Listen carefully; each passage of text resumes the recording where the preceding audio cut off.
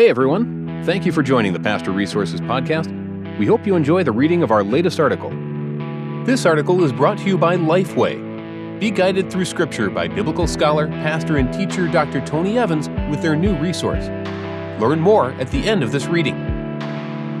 How to eat your Bible. What does that mean? I vividly remember a point in my life when the Bible was completely foreign to me. I had heard and understood the gospel, confessed my sins to the Lord, believed in Jesus Christ alone for salvation, attended church regularly, prayed often, participated in small groups, told other people about Jesus, and even played in the praise band. But, amid it all, I knew something big was lacking in my Christian life. I didn't read my Bible. It wasn't that I never read my Bible.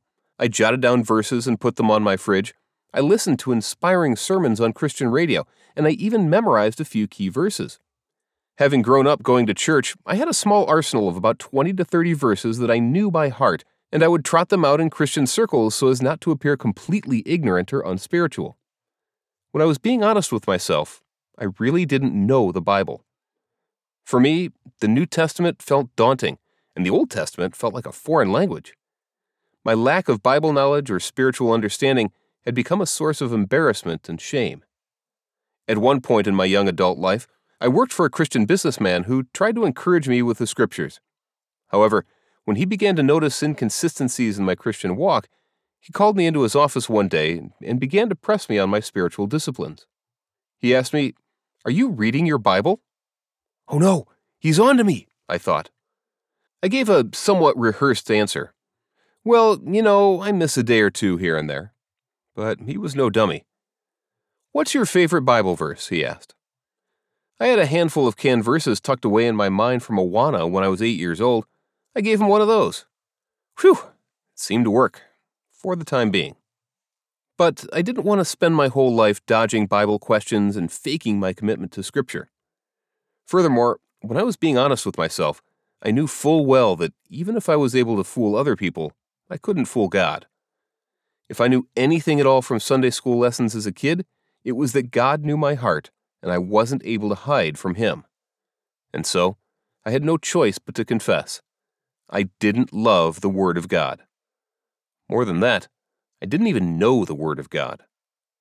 Sadly, I wasn't the only one. So, what is the solution? How do we fight our biblical illiteracy? I think the problem is multifaceted. At the core of the problem, I believe, is a lack of conviction of the Bible's power and ability to change us and make us more like Christ. During the 16th century in Europe, the Protestant reformers fought a battle for the heart of Christianity. One of the key issues they contended for was that of authority. Who has the right to tell Christians what to do?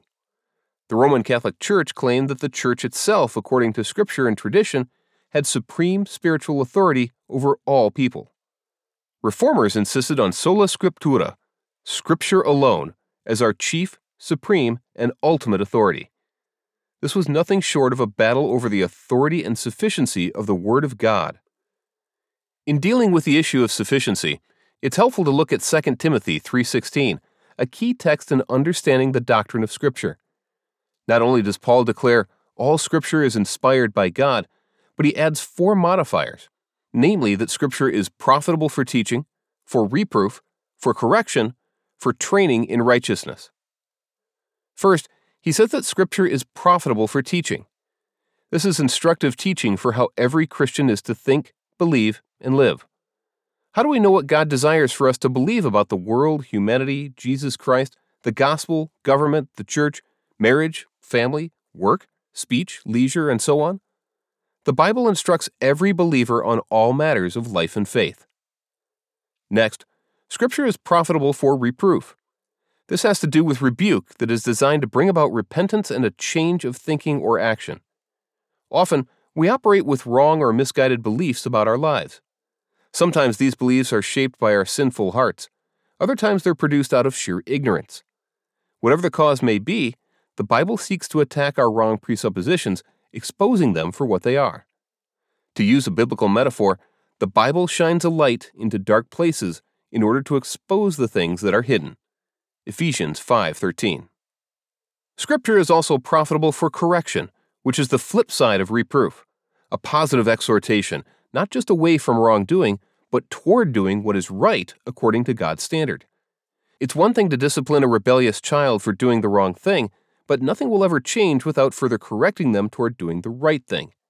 The Bible does both.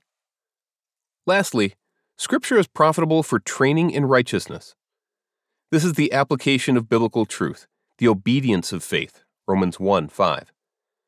Jesus told his followers in the Great Commission of Matthew 28:19-20 that they should be teaching disciples to obey all that he had commanded. So much of the Bible, especially the New Testament, is instructive. Whether through direct instruction or through examination of the lives of persons, we are trained by God through his words to conform to his righteous standard. What is the ultimate practical purpose? Paul continues in 2 Timothy 3:17, so that the man of God may be adequate, equipped for every good work. The goal of reading, studying, and applying the Scripture is that the believer would be built up, equipped, and matured for every good work that God has prepared for them to do. Ephesians 2:10. In other words, Scripture is sufficient to minister to every aspect of your life. The Word of God can and will change you. Adapted from How to Eat Your Bible, A Simple Approach to Learning and Loving the Word of God, by Nate Pickowicz. Copyright 2021. Published by Moody Publishers. Used with permission. Within our hearts is a desire to discover God. Do you want to see Him? To experience Him? To know His story? Learn more about the Tony Evans Study Bible now at csbtonyevansstudybible.com. Thanks again for listening to the Pastor Resources Podcast. To read all of our articles, head over to pastorresources.com, and don't forget to subscribe to our podcast for more articles and special interviews.